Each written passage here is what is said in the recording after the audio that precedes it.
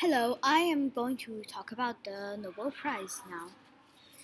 The Nobel Prize is an international award that is given each year to people that get achievements in physics, chemistry, physiology, or medicine, literature, peace, and economics.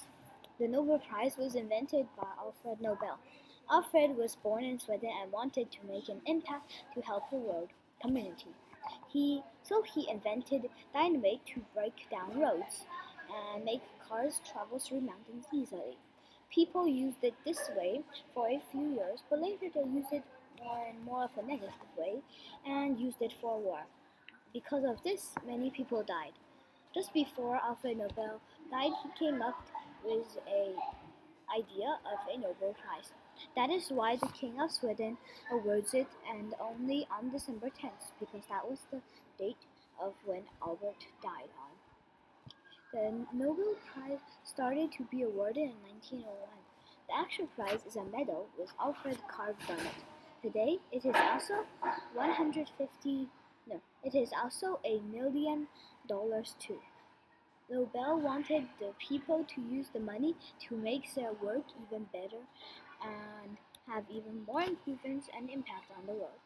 During the Second World War, there were no awards from 1940 to 1942 because both Sweden and Norway were at war and it was absolutely not safe. One of the first prizes of economics was awarded to Wilhelm Röntgen to discovering the X-ray and some here are some people that got the Nobel Prize from 1901 to 1911.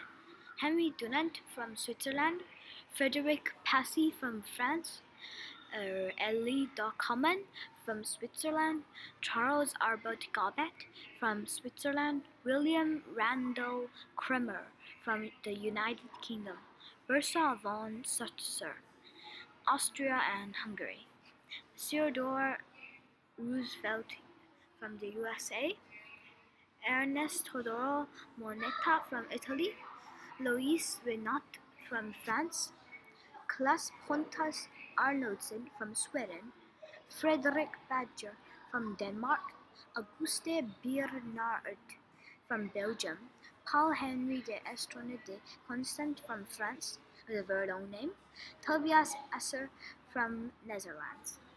The end.